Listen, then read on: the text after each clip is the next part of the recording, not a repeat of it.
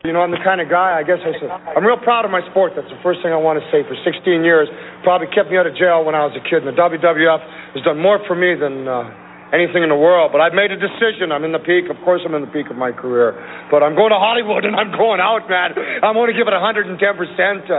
Anytime I ever fought, I gave 110%. And sometimes you guys are chucking eggs at me, and sometimes you weren't. Sometimes you're chucking roses. Didn't matter to me. I give 110% then, and I give 110% at anything I do, and that's what I'm going to do. I'm just going to give it a try, man. I'm kind of a gutsy guy. We're proud of you, Roddy.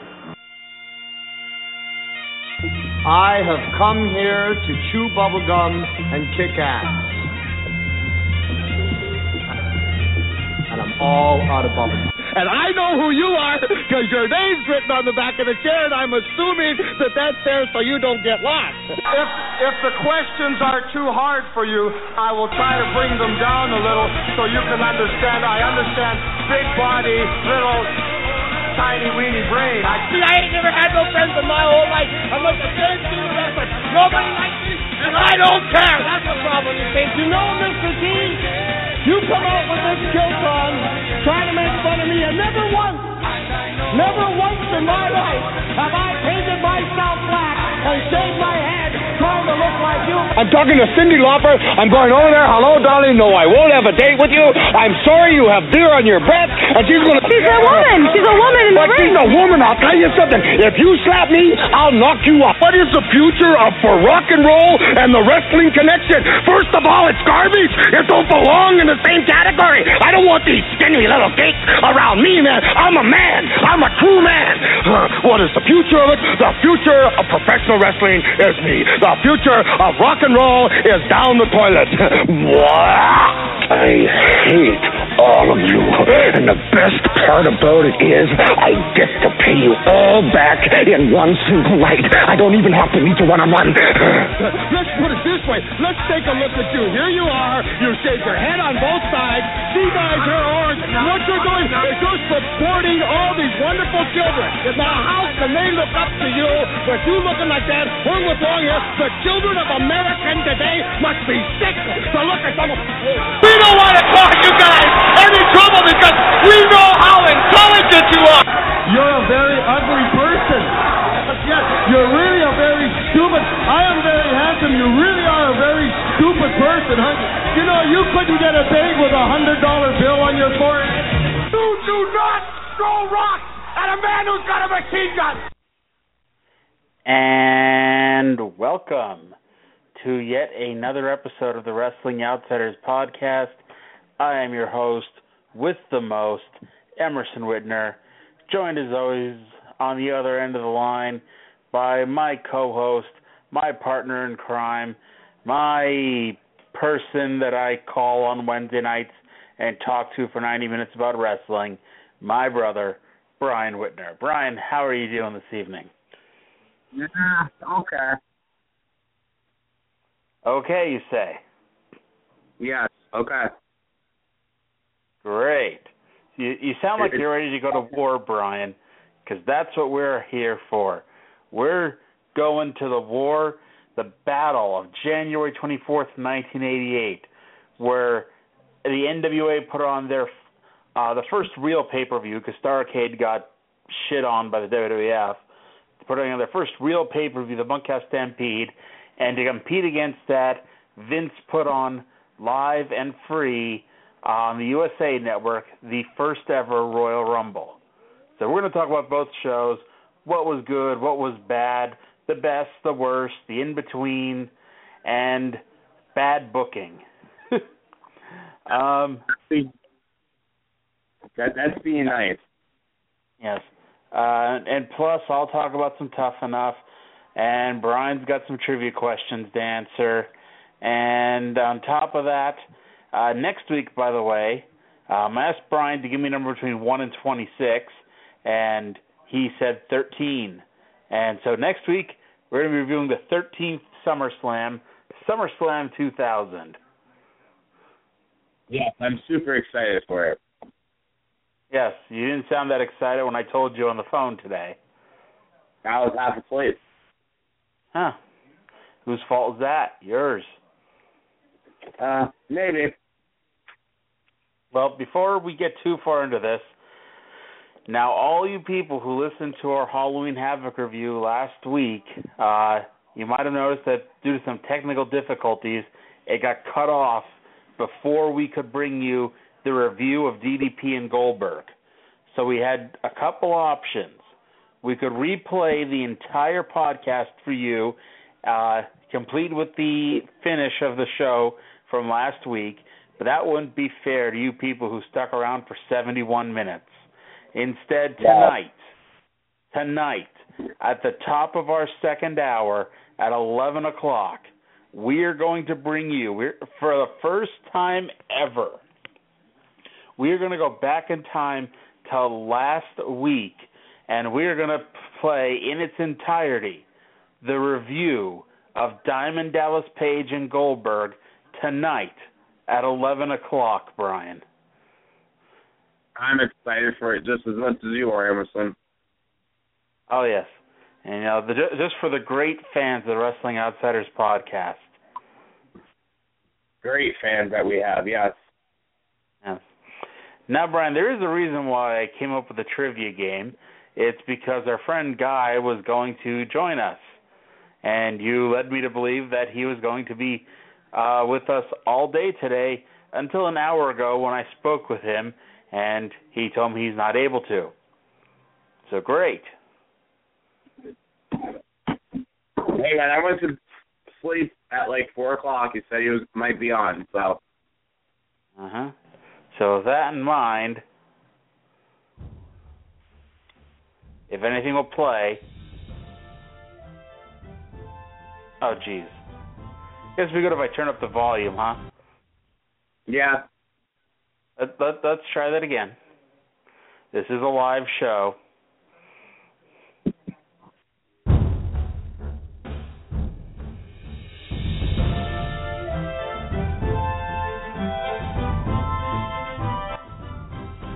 That's right. It's time for Brian to answer his first set of trivia questions. I dove into the memory bank. I dove into the history. And I have 8 questions for Brian to answer tonight. Brian, how many do you think you're going to get right? At least 6. So Brian thinks he's going to get at least 6 right. So let's keep track of it. And now what I did was I took 2 questions from the 80s, 2 from the 90s, 2 from the 0s, and 2 from the 10s. And they do get progressively harder as it goes on. I'll get the easy ones right and the easy ones wrong and the hard ones right. That's usually how it works with you. True story. All right, so you're ready for... We're going to the 1980s to kick things off, Brian. Are you ready? Sure. Okay. What was the first title change in WrestleMania history?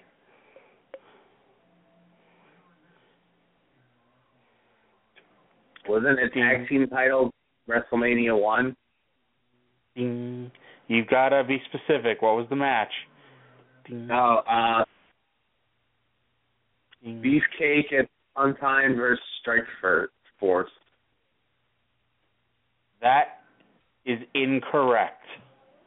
Okay. It was Sheik Volkov. What was that? Versus the Bulldogs. No. It was Sheik and Volkov over Wyndham and Rotundo. Wow, sorry. So 0 for 1, Brian. Okay. All right. Question number 2. Shake that one off, Brian. Question number 2. What was the first title change in SummerSlam history?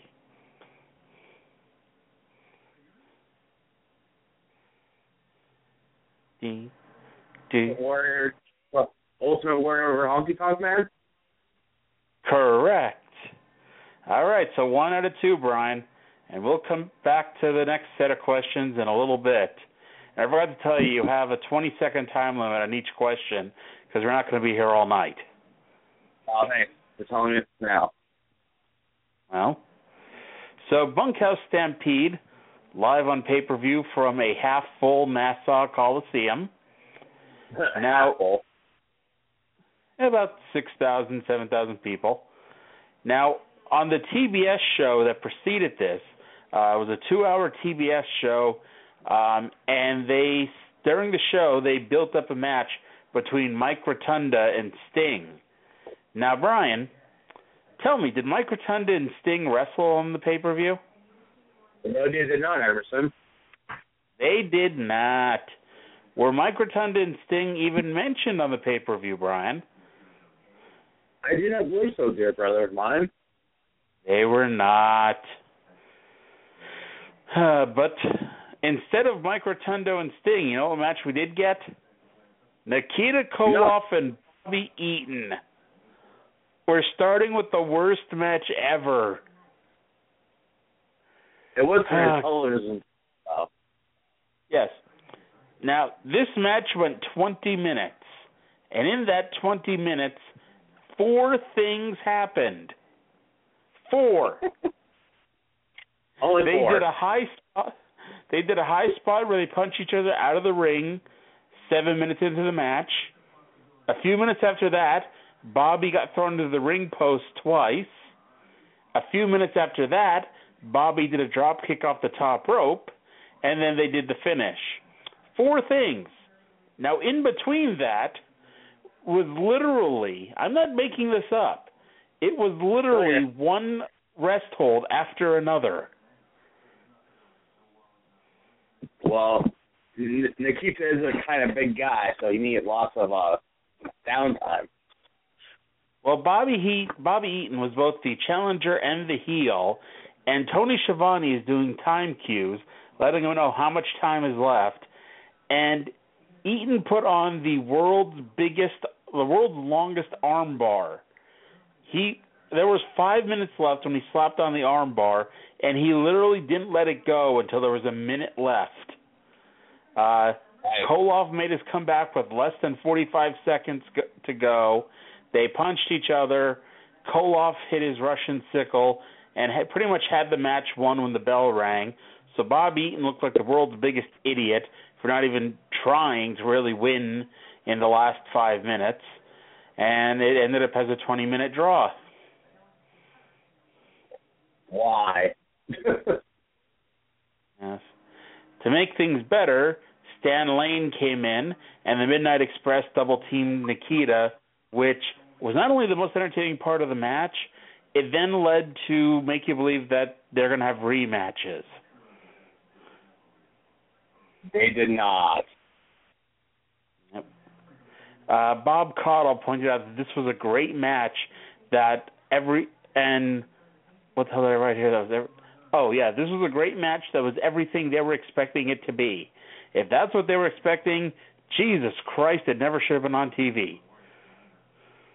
Agreed. The best part of this, though, is Bob Caudle and Jim Ross are standing there talking about the show, standing in front of the camera, when a man just walked in front of the camera and stood there for several seconds. 15 seconds of fame. What do you expect? Yes.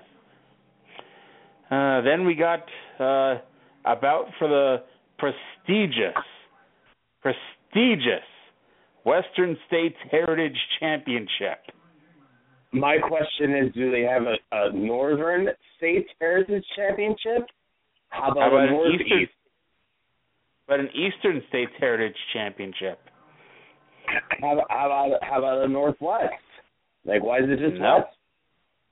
Just the Western States Heritage title. And it's Barry Windham defending the belt against Larry Nabisco, who had Baby Doll in his corner. Now, the story of Baby Doll is actually a funny one, Brian. You know that? No, I did not. Emerson, please entertain me. I shall. Hopefully, bring some life into you over there. She's a very tall woman. You may have noticed that while watching. And actually, she wrestled as Andrea the Giant, as an indie star. Well, stars pushing it, but still. She was originally hired to be Tully Blanchard's manager, and it was a joke because Tully Blanchard was looking for this all-time classic beautiful woman, and he picked this woman who was much taller than he was. And this is going to be horrible for me to say, but this was the point of it. She was a very kind of a beastly woman. She wasn't supposed to be very attractive, and Dusty didn't let the fans know this apparently, because the fans took to her as actually being a perfect 10 and a model. So Dusty had egg on his face. So of course, when Dusty saw how popular she was, Dusty immediately turned her baby face and sided her with him. And then Baby Doll made the biggest mistake of somebody who was being pushed as a main event female manager, Brian. You know what that is? No, what? She fell in love with a jobber, Sam Houston. I don't know who Dusty was expecting her to fall in love with. Maybe he thought that she'd fall in love with him or some shit, but literally, she got into a relationship with Sam Houston, who was pushed as a jobber his entire career, and because of that, Dusty had her turn heel and ended up with Zbyszko. I got figured. Yes. This match, much better than the opener. I'd like to point out the Zbyszko stall was more entertaining than the opener. We did get absurdly long rest holds, but at least Wyndham takes pride in his performance. The referee got squished in the corner, and Larry KO'd Barry with Baby Doll's heel for the win. Epic. What did you think of the match, Brian? It was probably the best match of the night, at least on this pay-per-view. That's pushing it because all 4 matches suck, so yeah. Oh, come on, Brian. Up next, and this is where I switch from the WWE Network to my DVD, because the WCW master tapes, some of them were not in the best condition, so if you watch a WCW pay-per-view on the network, there will be times where they'll say, this has been edited due to technical difficulties, but it's presented in the most complete form possible. Like Super Brawl 5, it starts halfway into the first match. Or in this case, you literally went from the ending of the Zbyszko Wyndham match into like 5 minutes into the world title match. And so I popped that off and just put in my DVD of the pay-per-view. Makes sense. Not that I missed anything, but just for posterity's sake, I didn't want to miss anything if I had. So we get Brian the NWA World Heavyweight Championship, Ric Flair, the Nature Boy, the 5-time at the time world champion, versus Hawk of all people. I love the pause. Not gonna lie. Road Warrior Hawk. Yes, that Hawk.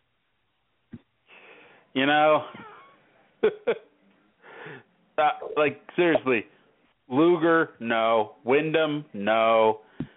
Any of a million baby faces on the roster, no. Road Warrior Hawk. And Brian, Road Warrior Hawk got winded very quickly. You think? Yes. This was the Ric Flair show where he had to carry Hawk for 23 minutes, which just is amazing that, he did the good job that he did with it. Hawk made his comeback and was doing the most half-assed chops you've ever seen in your life, and I was convinced he was going to whack Flair in his eye. Yeah, go figure. The ref got bumped again when Hawk clotheslined Flair and kept walking forward and clotheslined the ref as well. And the ref went into a coma for like the next 5 minutes as Hawk had Flair pinned multiple times. JJ walked in with a chair and placed it next to Hawk's head, and then Hawk no-sold that vicious shot. So Flair hit him with a good one and made the cover. The ref woke up. Hawk kicked out. Finally, Flair just said, "Fuck this," and hit Hawk with the chair in front of the ref for the DQ. Ric Flair could not beat Hawk. It was very sad indeed. What are your thoughts on the match, Brian? All people Flair had to wrestle had to be Hawk. Of course. Could be worse, could be an Animal. Well, no, Animal is in the main event, Brian. Still. And speaking of the main event, they had to take some time to put up the cage, and so there are many things that they could have done.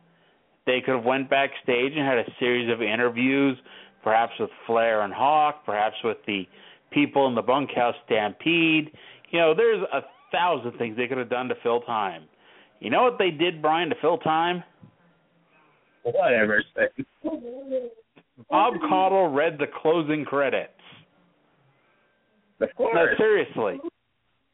He told us who the technical producer was, and the director, and the people in charge of lighting, and there was a guy on there named Emerson, and...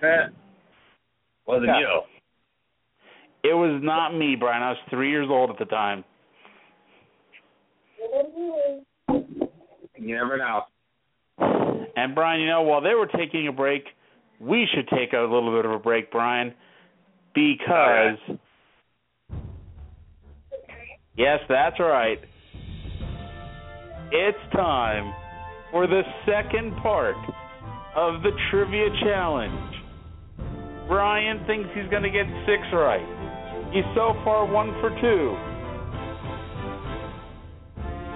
We're going into the 1990s with 2 questions. Will he do it? We'll find out soon, Brian. Because, yes, Brian, it's time for the second part of this. I have to get used out of that song, Brian. I think we haven't done it for a while, so yeah. Yeah. So you ready for the next question? Yeah. Okay. Now, since these questions are more difficult than the 80s questions, you're going to have 25 seconds. Okay, and the clock starts when I finish reading the question. All right.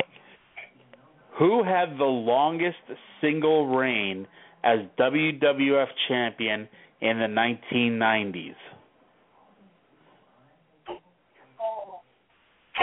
Nicole said our mother, but I know that's wrong. That is wrong. And you got 13 seconds. Triple H went to 2000. 5, 4, 3, 2. People. Shawn Michaels. What did you say? Shawn Michaels. Shawn Michaels. I feel like I was right the first time, though. What? I feel like I was right the first time. What did you say the first time? Diesel. Yeah, you should have stuck with Diesel, Brian. All right, Brian. So you said you were going to get 6 right, and you're currently 1 for 3, which means you need to get the rest of them all correct in order to win. All right. I'm ready. Put me in, Coach. I'm ready. All right, so shake your head, Brian. Get loosened up. Here's the next question. Who was the first ever 3-time Intercontinental Champion? 15 seconds. Shawn Michaels. Shawn Michaels is incorrect. Razor Ramon. So 1 for 4, Brian. You won't get to 6, but we'll find out a little bit later, just how many more than 1 you get. Okay. Bunkhouse Stampede. What was that? I said I'm very sad about my performance. We all are. I bet Nikki's sad too. She said that I need performance-enhancing drugs. Uh-huh. Well, if you were to get all 8 right, we would have had to give you a piss test. So, Bunkhouse Stampede. Dusty Rhodes versus Animal versus Barbarian versus Warlord versus Arn Anderson versus Tully Blanchard versus Ivan Koloff versus Lex Luger. Lex Luger's the new hot babyface that the fans love and are ready to embrace and want pushed as the next big star. Dusty Rhodes is the booker, and people are resenting the fact that he puts himself over everyone. Do I need to and the Bunkhouse Stampede is Dusty Rhodes' idea so he could dress up like a cowboy and do clubbering. Do I need to explain who won the match? Sure, for the fans who are a little dumb out there. Like Brian. Shut up. I like that Nikki yelled "Hey" before I said like Brian. Yes. So you get eliminated by being thrown out of the cage, which is just a completely retarded idea, and I'm shocked it didn't lead to 50 injuries. Use that word. I can sort of. Word. I'm sorry, what was that? Bad word. Shit? No, the R word. Bad word. Don't say it. God ever say. Oh, God. Nicole's threatening you with a timeout. If I have to go into timeout, Brian, who the hell's going to do this podcast? I can do it. Nicole said she can do it. Damn it. I think you wouldn't have any viewers or listeners or whatever the fuck you have left that practice. Nicole feels that she would produce the highest listened to episode. Oh, great. So, I can sort of see the appeal of this match had the NWA done anything to make you give a shit. It's, you have 7 big guys and Tully Blanchard clubbering each other in a cage and threatening to throw people over the top of the cage onto the cold, hard concrete floor. There's something there that that sounds appealing. Unfortunately, this is Dusty Rhodes in the NWA. Nothing is appealing. The match was general chaos, and the camera work needed a lot of work. They were constantly showing people in the audience, constantly showing close-ups of things, so you couldn't see what was going on elsewhere. People were bleeding, and you had no idea why. There were just too many people in this cage match. It would have been so much better if they kept it like other Bunkhouse Stampedes, where they were just battle royals with weapons. And so I was wondering why the hell they didn't just do that. Because it's Dusty Rhodes who wants to be bigger. Yes.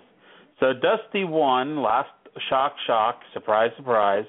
Last eliminating the Barbarian to a chorus of boos from the Long Island crowd, and the show finished with the fans chanting for a refund. Of course. Yes. So, Brian, that show was bad. That's putting it nicely. Well, how would you put it, Brian? Not so good. Wow. I think Nikki probably would do a better job at this point. Probably not. Alrighty. So we'll jump right into Royal Rumble. Royal Rumble 88 on at the same time, and from Hamilton, Ontario, Canada. Oh, Canada, my old man, by the land. Keep going. No, I'm good, thank you. Are you sure? Positive. See, we haven't offended enough people out there. Not yet. So Vince and Jesse are your announcers, and the show starts with Ravishing Rick Rude already in the ring posing. So let's jump into the opener. Ravishing Rick Rude, versus Ricky the Dragon Steamboat. I thought you were going to say Bobby the Heenan. Why would I say Bobby the Brain Heenan? Was he out there with Ravishing Rick Rude? He was not. Oh, damn. There were actually no managers. Actually, no, there was Jimmy Hart was there, but Heenan wasn't there. He was allegedly in Barbados. Nice. A vacation paid for him by the $1 Million Man. Because Hercules' his contract. No, Andre's contract. Andre's. Oh, yes, you're right. I know I'm right. Bastard.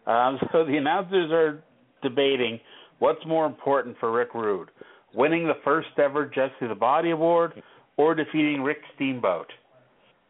What do you think is more important, Brian? That's a very tough decision for Sen. Yes. Let's get back well, this match was very basic, almost house show like, and not the 37.5-star classic I'm sure some of you might expect from these two. But Ricky Steamboat in a very basic, almost house show like match is still better than half the people we've watched on the show so far. Am I right? That'd be nice. Yes. I want to point out someone at ringside had a Jimmy Hart megaphone, and 5 minutes into the match, I wanted to go back in time and kick his ass.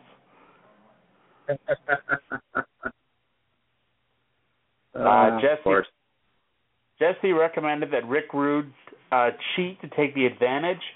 Vince was aghast that Jesse would say such things since children are watching, which I know permanently scarred me. Let's see here. Rude. At one point, Rude locked Steamboat in the camel clutch, and Steamboat made a boo-boo, and when the ref went to check his arms, he let his arm fall 3 times. Since Dave Hebner had no idea what to do since that was not the finish, he let it continue, and Dragon caught his arm before it fell for a 4th time. Let's see here. The referee, Steamboat makes his comeback, goes for a flying body press, but Rude pulls the ref in the way for our 3rd ref bump on these shows. He puts the Dragon in the over-the-shoulder backbreaker. The ref got up, called for the bell, and a popular finish at the time where the heel gets disqualified but does something so he walks off thinking he's won, but instead Steamboat has won by disqualification. Yeah. Very good opener, Brian. Yes, it was a fairly decent opener. You're exactly right. And then we get Dino Bravo's attempt to break the world bench press record of 705 pounds.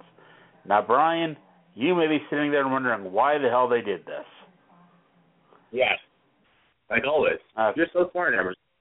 Well, the reason why is because the following week, the NWA was going to do a bench press contest between the Road Warriors and the Powers of Pain, and because they're morons, they're going to have them use legitimate weight.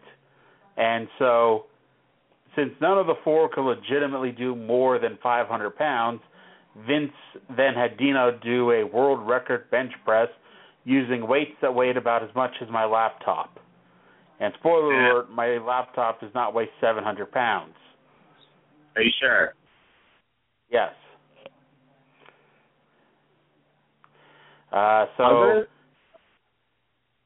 So to make a very, very, very, very, very long story short, Dino did all these preliminary presses, and then when they put 7:15 on the bar, Dino couldn't get the bar up, so Jesse reached down and pulled it up with him, and so Mean Gene was shouting about how they did it, that, he broke the world's record, and of course Vince is like, dude, what the fuck are you talking about? He didn't do anything.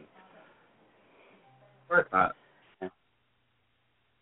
That leads us to our second match, a 2 out of 3 fall match for the long-forgotten women's tag team title, Brian, as the Glamour Girls, Judy Martin, Leilani Kai, taking on the Jumping Bomb Angels, Norio and Itsuki. Now, a few things about this match. The Glamour Girls won the belts in August of 1985 when they defeated Velvet McIntyre and Desiree Peterson. And Brian, I could give you 15 guesses, and you would never guess where that title change took place. College, Pennsylvania. Nope. I'll give you one more guess. Boston. Egypt. Okay, then. Yes, Egypt. Interesting. Yes. Now, to make things even better, Vince McMahon became the worst commentator in the history of wrestling. Now, keep in mind, Monsoon would have done the same damn thing, but Vince is the person that, is the one commentating in this match. Vince didn't bother learning the names of the wrestlers. No, of course not. Why would he do that? It's one thing that Vince always, was fond of never learning any wrestling move created after 1970. Famously, all the matches had 15 what-a maneuvers, and the 1-2, he got him. Oh, no, he didn't. But this was absolutely, positively ridiculous, as he didn't even have to do research. If he was too embarrassed to even talk to the girls themselves, just check with payroll. What's the names of the girls that you pay? Preferably the ones with Japanese-sounding names. Great. But no. Imagine, I'm watching the G1, of course, and imagine if during AJ Styles versus whomever, the announcers were talking about how they had no idea what AJ Styles' name was because they don't speak English, and just referred to him by the man in black trunks. Makes sense to me. All 4 ladies are, of course, wearing the one-piece swimsuit outfit that all women's wrestlers wore back at the time, including Moolah and Mae Young. Thank God. Let's see here. Judy Martin won the first fall, pinning Itsuki with the power bomb. During fall number 2, it went a minute. It went like 2 minutes, and Norio pinned Judy Martin with a sunset flip. And after that, Norio actually went for a perfect plex, but Judy kneed her in the boobs. Leilani Kai is best known for losing to Alundra Blaze and Wendy Richter at separate WrestleManias. Hit a double underhook suplex for a 2 count on Norio. Itsuki with the worst hot tag of all time, as she got it after Norio was kicked across the ring.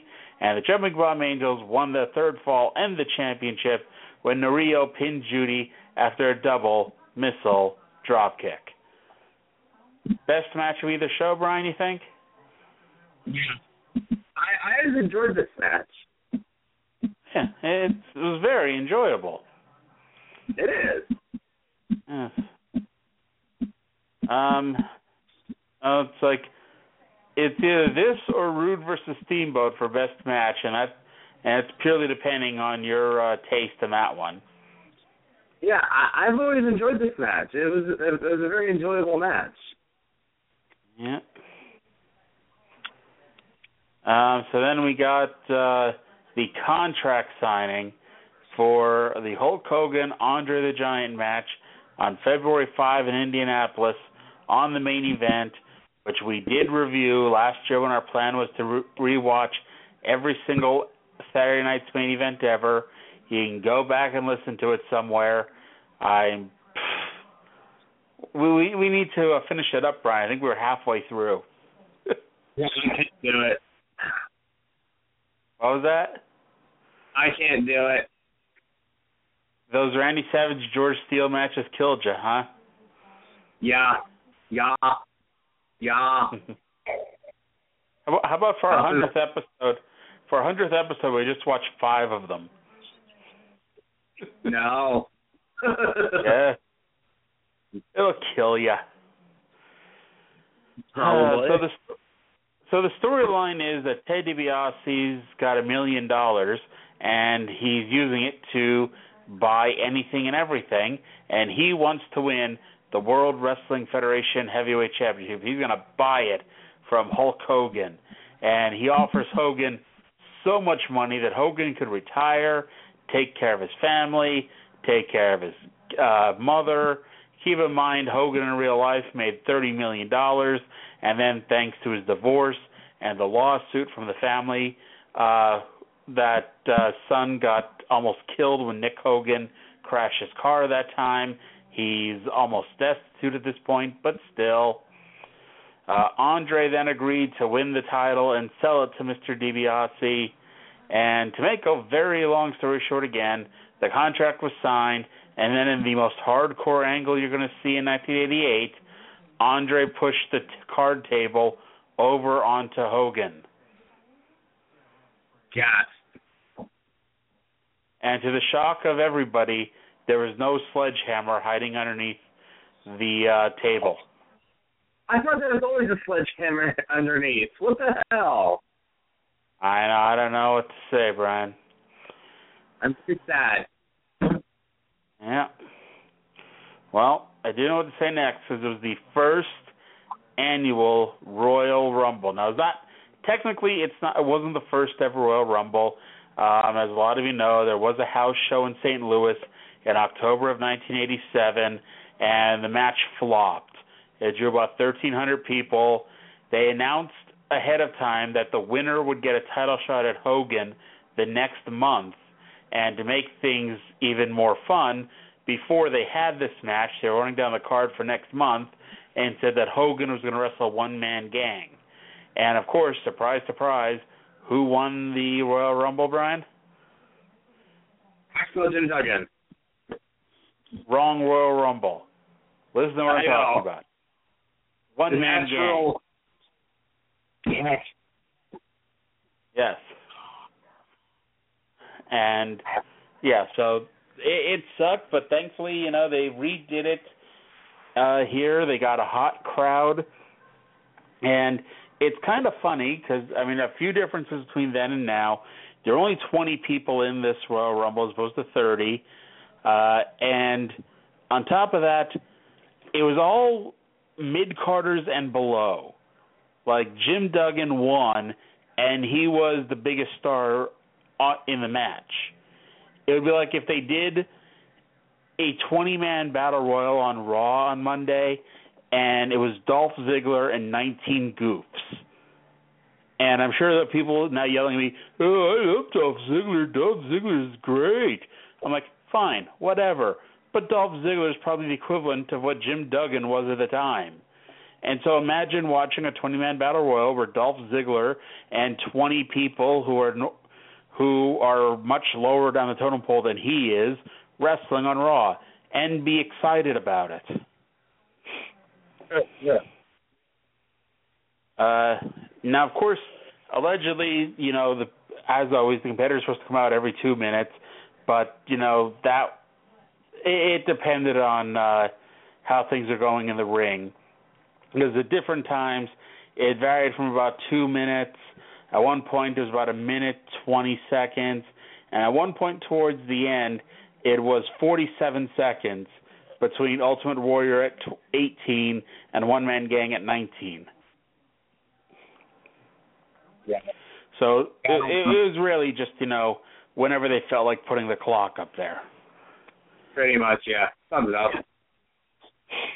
And, of course, for the record, Bret Hart and Tito Santana, for you history buffs out there, the first two competitors in the Royal Rumble.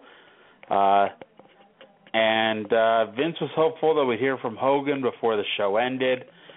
Butch Reed came in at number 3, and this was not the Royal Rumbles in the future where heels and faces fought each other. This was purely heels wrestled faces, faces wrestled heels, and, you don't question things. And so, the heels would have the advantage. Then we get baby faces coming in, etc. Butch Reed was the first ever elimination in Royal Rumble history. And let's see here. Jim Neidhart was in early. They put in pretty much all the good workers early, to get all the hard work out of the way.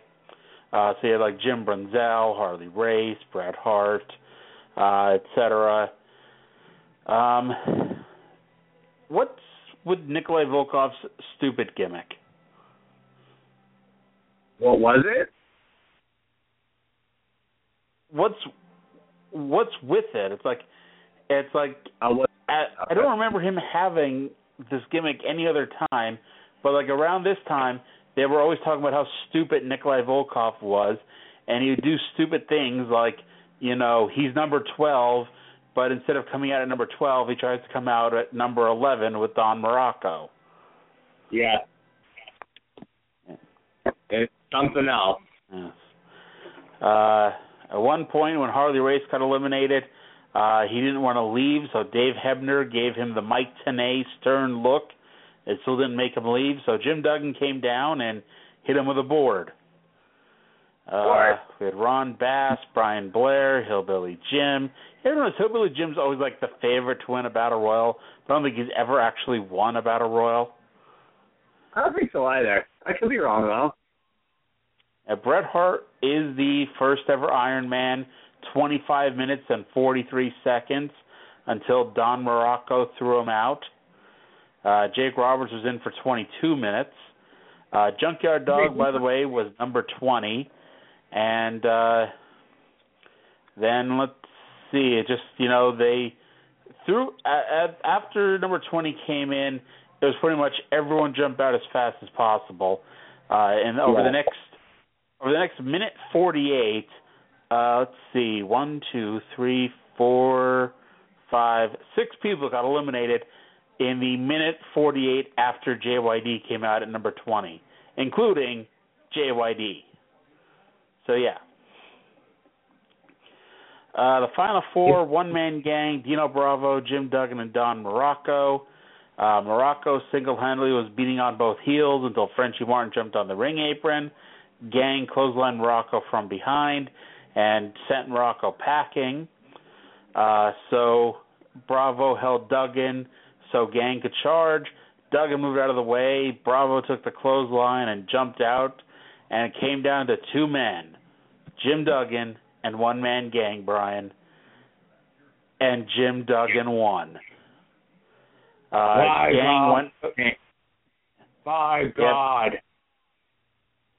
Gang went for a clothesline.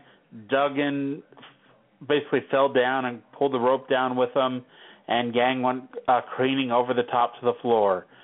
Jim Duggan wins the Royal Rumble. Jim Duggan, Brian, is going on to get a guaranteed WWF Championship match at WrestleMania 4. Well, that's a lie, actually. There wasn't a guaranteed title shot for the winner. It was just bragging rights. Jim Duggan, by the way, did get a title shot at WrestleMania 4, Brian. Yes, he did. He was just him and how many other people? 31? There were 14 people, including One-Man Gang, Dino Bravo, Morocco, and I think that's it. Oh, and Jake Roberts. Oh, and Butch Reed. So 6 of the 20 people got shots at the WWF title at WrestleMania. Well, Hacksaw would complain. I know. He worked long and hard all 15 minutes he was out there. Bitch. Hogan came out for an interview basically saying that he was pissed about Andre, and he ripped his shirt off because he was pissed. So I rather pissed off than pissed on. Yes. And then we get our main event, Brian. Yeah. 2 out of 3 falls. The Young Stallions versus the Islanders.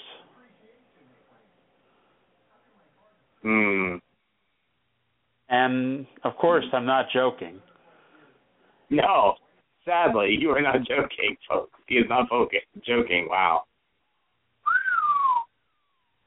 This match was so boring. Yes, oh my God. Like, the first fall allegedly only went 7 minutes 52 seconds, but I think it had to go at least 25 minutes. It was longer. It felt longer than that Nikita Koloff Bobby Eaton match. Oh God. Yeah, and so the first fall ended with Paul Roma flying outside of the ring and injuring his knee and being counted out. Now, during the break between the first and the second fall, Young Stallions hobbled to the back to work on Roma's knee, so Andre the Giant, Ted DiBiase, and Virgil all came out for an interview. And thankfully, Andre did not start ripping off his clothes when talking about Hogan. Thank Jesus. Yeah. But the best part was Craig kept trying to finish up the interview, and so Andre just screamed at him. I'm not Hogan.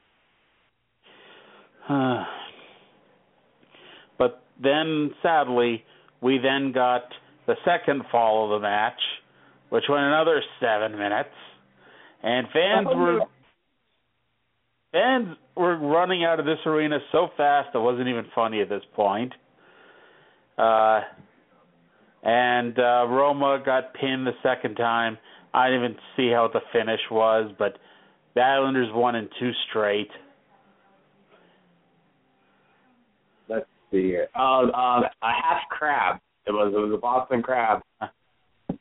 Okay, so they used Lance Storm's finisher there. He tapped out. Yes, he tapped out. So that was the Royal Rumble. And if you watch the show in reverse, it was a pretty damn good show. Yeah. Unfortunately, we had to watch the match watch the show in the correct order, and not so much. Yeah. Okay, so I think we've already discussed it, Brian. But what do you think the best match of either show was? I still like the tag team match. The women's tag match? Yeah. I mean, like you said, Steamboat and Rick Rude was up there, but yeah. What was the worst match? Oh God. Probably Nikita and the tag team match at the Rumble between Islanders and Young Stallions. No, it's still Nikita Koloff and Bobby Eaton for me. Like, that tag match at the end there, we watched it. We reviewed them in the right order because we started with shit and we ended with shit. But oh God, that was some real shitty shit that we started with.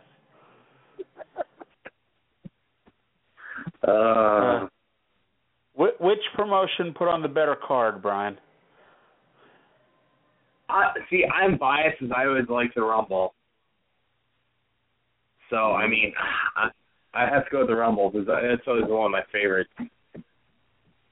Which show would you say made you more excited for upcoming storylines, angles, and matches? I don't know. That's a tough call. So you're telling me Royal Rumble didn't get excited for Hogan Andre too? Well, yeah. Yeah, it did, I guess. You're right.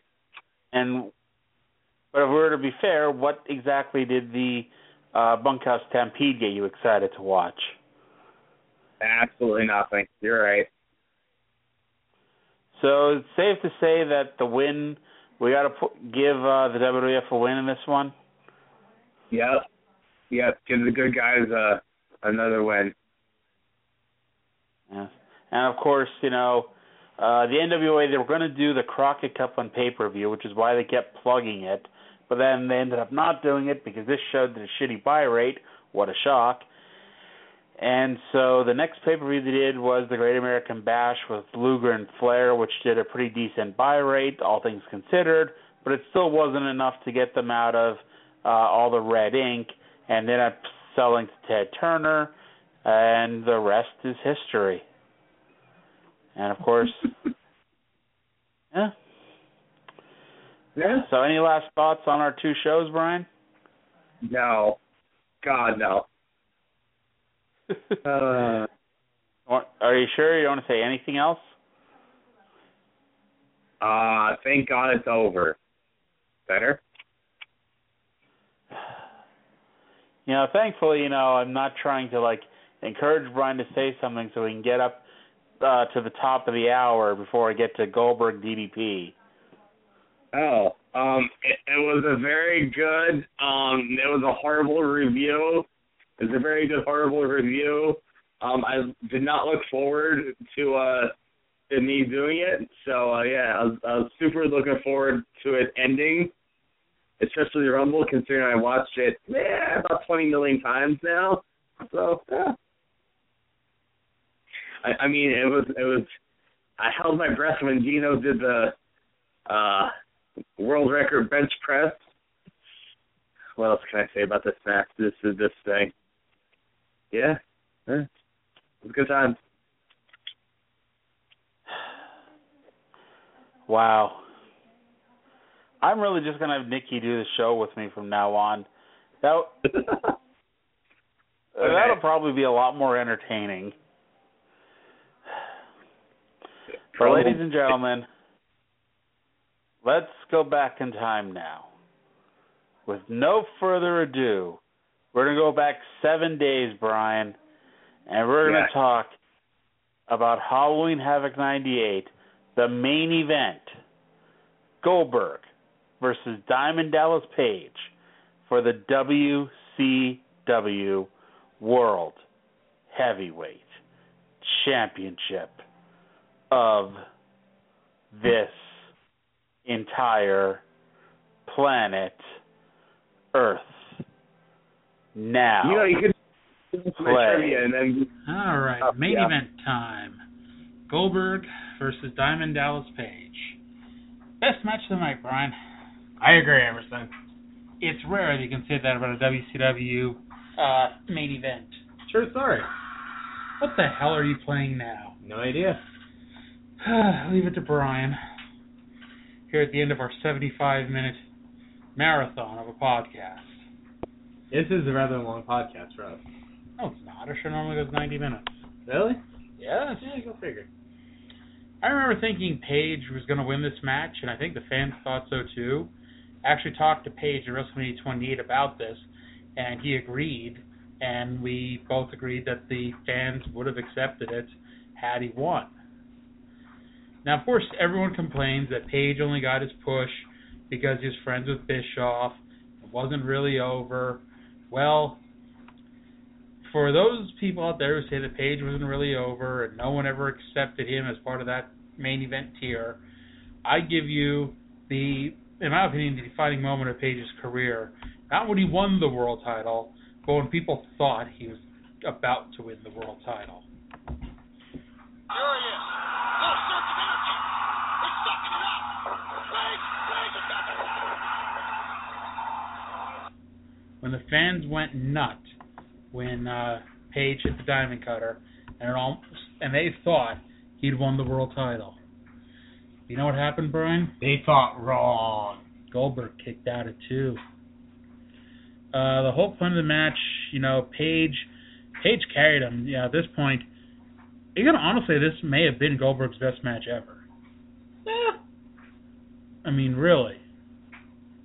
Because Hunter did a shitty job years later, and no one else he's never put in the ring with anyone else in WCW to have a great match. And Brian's not checking out Time Hop because that's really important right now. Snitsky. It's not his fault, Brian. And so anyway, Page worked over Goldberg's shoulder, including Goldberg spearing the ring post, which is why when Goldberg went for the jackhammer, he couldn't quite get him up, and Page turned it into the diamond cutter. The finish actually, the entire finish is all the fans go fucking apeshit. Page signaled for the diamond cutter, but got speared. Goldberg went for the jackhammer, but Page hit the diamond cutter. Goldberg kicked out. Page went for a suplex, but Goldberg overpowered and hit the jackhammer for the win. And that was the finish. What do you think of the match, Brian? I thought it was a very good match. Like you said, it was definitely Goldberg's best match of possibly his career. Yeah, possibly his career. That's a good possibility. I feel Page should have won it. Maybe not cleanly, but I don't know. I don't book matches in WCW, obviously. WCW still mean business today. Yes, they would be. Yes. Now, you've seen the TNA spoilers. WCW is still in business. But, so DDP should have won. The streak should have been over, thus leading to a triple threat match or whatever, with three-way dance or whatever they did, three-way matches at Starrcade with DDP, Nash, and Goldberg. Why? Yeah. Because Nash would have won World War III the next month, and Goldberg would have demanded his rematch, and the match would end at fault, a bad finish. You wouldn't have had Goldberg just beat 59 people by himself in the Battle Royal. You'd rather have him be a whiny bitch and demand a title shot? Yeah. WCW would have done business faster at that point. Nope. It would have been business 10 years. Mark my words. Quote to Brian, nevermore. TNA, there's at the same time we do. Check it out. It's WCW. Pretty much, yeah. So, pay-per-view. Thumbs up, thumbs down, thumbs in the middle. Thumbs in the middle, more up-ish. It's thumbs down going to the middle for me. Opener of the main event saved the show. Well, hey. And when Raven's in the second best match on the card, and when Goldberg's in the best match in the card, you got something there. All right. So that's it for this week.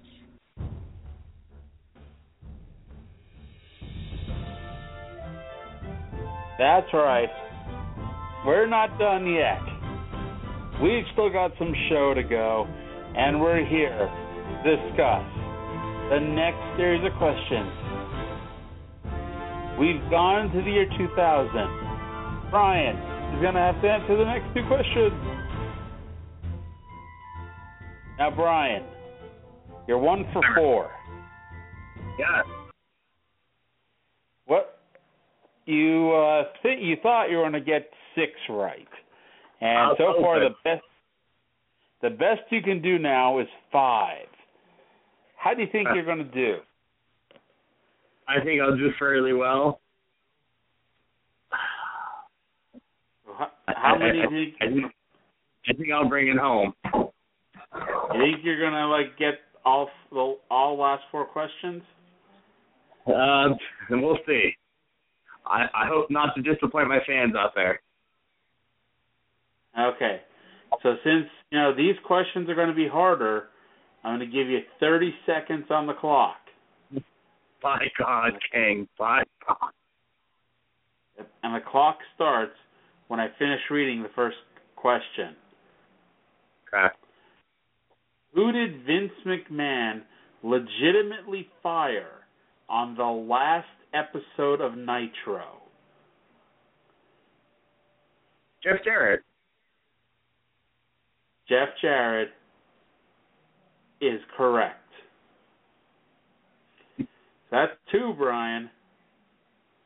Woo! Well, before you get too excited, you got one more here. Okay, I'm ready. I'm pumped. Who was the last WWF champion before they changed their name to WWE?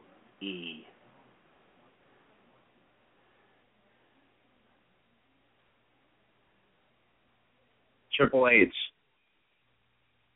Triple H, incorrect. Jericho. The answer is Hulk Hogan. Ow. I had the right time frame. Look, I was saying Triple H. Fuck. I think Triple H put him in the right time frame for 15 years. True. So, Brian, you watch Tough Enough? Nope. I was sleeping. Well, I was at the Weird Al concert, but, I DVR'd it. So did I, but I didn't have time today to watch it, Emerson. I worked. Well, Brian, you have all week to watch pay-per-view. You don't have to watch it on Wednesday afternoon. I understand that, dear brother, but I was not watching the pay-per-view. I was sleeping. Because if I did not take my power nap at noon, I would not have made this show. Uh-huh. Yeah. So I never did watch last week's show. I did see that Mata got voted off, and Miz saved Amanda because Miz thought she was hot. And that's... Now, the story of this show was Vince McMahon wants ZZ off the show because he realizes that if this thing continues as a popularity contest, he's going to win hands down. Yeah. And so the whole point of this show was to edit everything in a way to make ZZ look bad. And would it work? I guess we'll find out here in a few minutes. Everyone talked about Amanda being saved because Miz has a crush on her. ZZ started talking about how nobody likes him, which then led to everyone telling him off. Tanner told him off. Josh told him to go cry. ZZ is like saying that he wasn't fat, he's thick. So then we got our first stupid challenge of the night, which was actually doing cardio in the ring. So at least it was wrestling. And now they've been training now for 7 or 8 weeks. And let's see here. Going through, they split up into teams to do, a drop down and a hip toss and a body slam, shit like that. So they've been doing this for 7 weeks, and they never bothered to teach them how to sell yet. So Amanda gives Chelsea the body slam, and so Chelsea sells a little bit to, make it look great. And so Amanda starts freaking out because they haven't taught them how to sell yet. So, she's just trying to make her look bad. Like, for the love of fucking Christ. Billy Gunn, of course, is yelling at ZZ for his cardio. Sarah Lee even did a hip toss well. ZZ was the only person who did a crappy hip toss. And so the judges literally went out of their way to compliment everyone else as they did it before they crapped all over ZZ. Of course, that's what they did. Yeah. Even when they did compliment ZZ, it was all backhanded compliments, like things like, wow, even ZZ did a good job. Shit like that. Sarah nearly dropped Gigi on her head with a body slam. Gigi complained that, could have broken her neck, which came back later when Daniel Bryan screamed at her.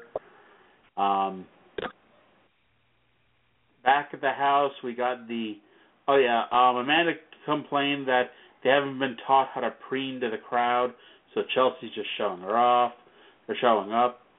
Trying to show her up. God damn it, easy for me to say.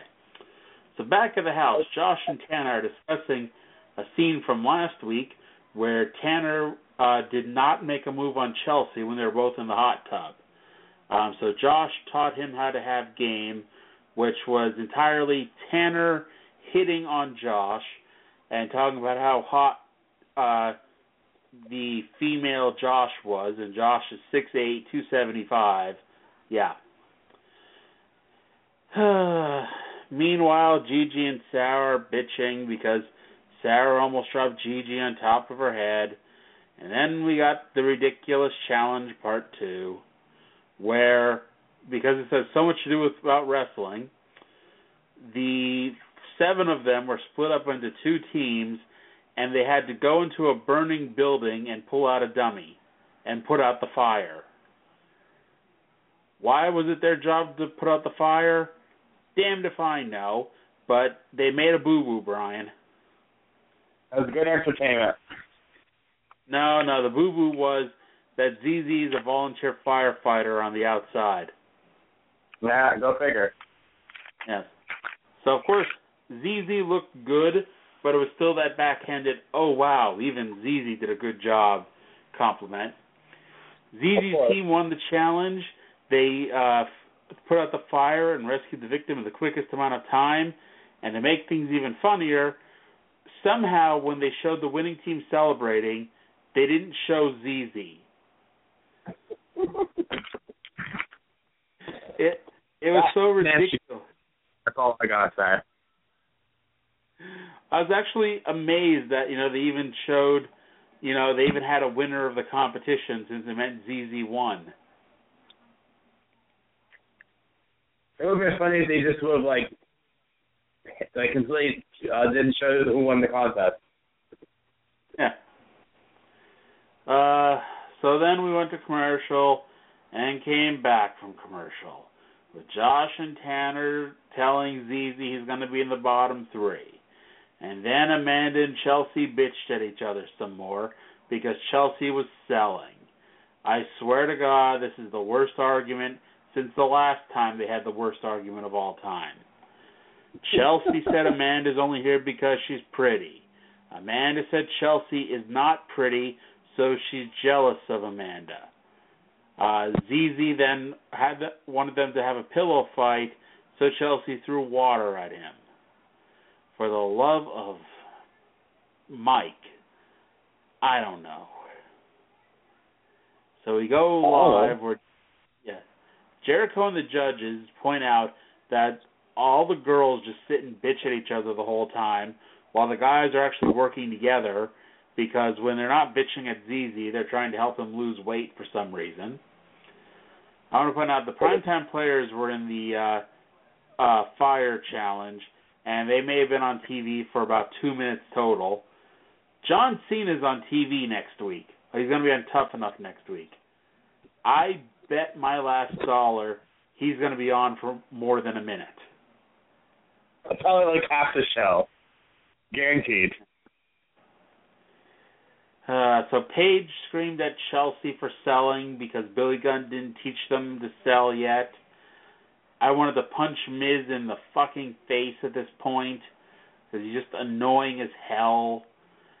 Brian yelled at Georgia because Georgia was talking about how she could get a broken neck from being dropped on her hip, and so Brian yelled at her.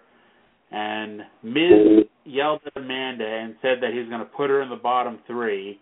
And then it was time to pick the bottom 3. We had Chelsea, we had Gigi, and then Miz said that he was going to... Actually, no, they had Gigi and Sarah, and then Miz said he was going to put Amanda in the bottom 3, but is going to save her again because she's pretty, and instead put Chelsea in the bottom 3. So yes, the whole show designed to have ZZ in the bottom 3 to be voted out, and ZZ's not even in the bottom 3. Nope, not even close. So we get ready to reveal the vote, and they ask the judges if they want to save anybody because they're allowed 1 save per season. And Paige used her save to save Gigi, who would have been the person voted out because she got the least number of votes. But because she got saved, that meant Chelsea, the former Daniel Bryan therapist, who slept with Daniel Bryan and helped him cheat on Brie Bella with WWE's version of Claire Lynch, was eliminated.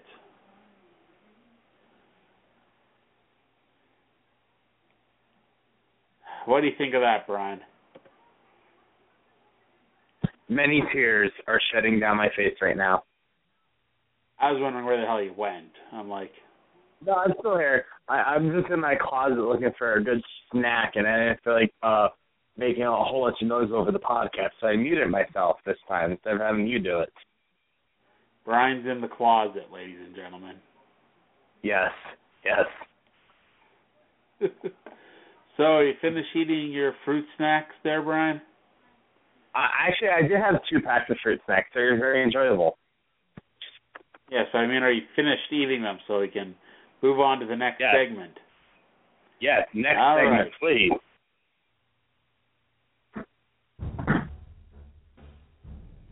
That's right, because it's finally time to go into this decade, the 2010, and find out Brian can win. Brian can have more than 2 right, because Brian is going to try to get to 50% tonight on these 8 trivia questions. Brian, what's your thought process on all this? I'll go with a clear and open mind, and I'll take a W. And I'll win one for the Gipper. Wow. Yeah. All right, so you've got 2 right so far. If you get both of these last 2 questions right, that'll give you 4 out of 8, and it'll be 50%. But if you don't, all right. So now, like I said, these are the hardest questions that I could think of, and actually try to get an actual answer out of you. Hey. So with that in mind, you're going to have 40 seconds to answer the question. Oh. Okay.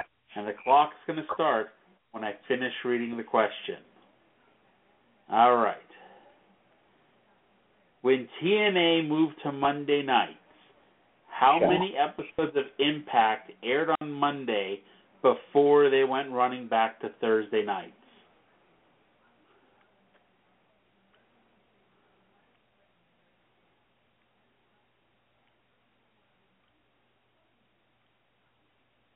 $30 seconds. 2. 2 is your answer. Brian, 2 is incorrect. They only made 1, didn't they? They had 9. Really? Huh. I didn't think they had that many. Yes. All right, Brian. So the best you can get is 3 out of 8, Brian. Sad.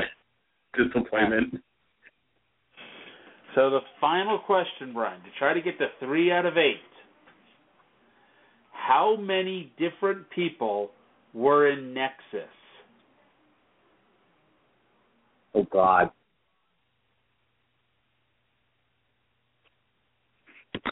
30 seconds.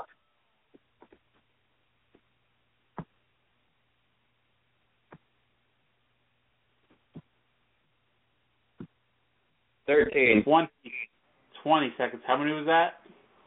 13. 13 is incorrect. Oh, crap. There's only 8 of them per season. Why did I think 10? Well, there was only 8 of them, but then there was a total of 12 people in Nexus.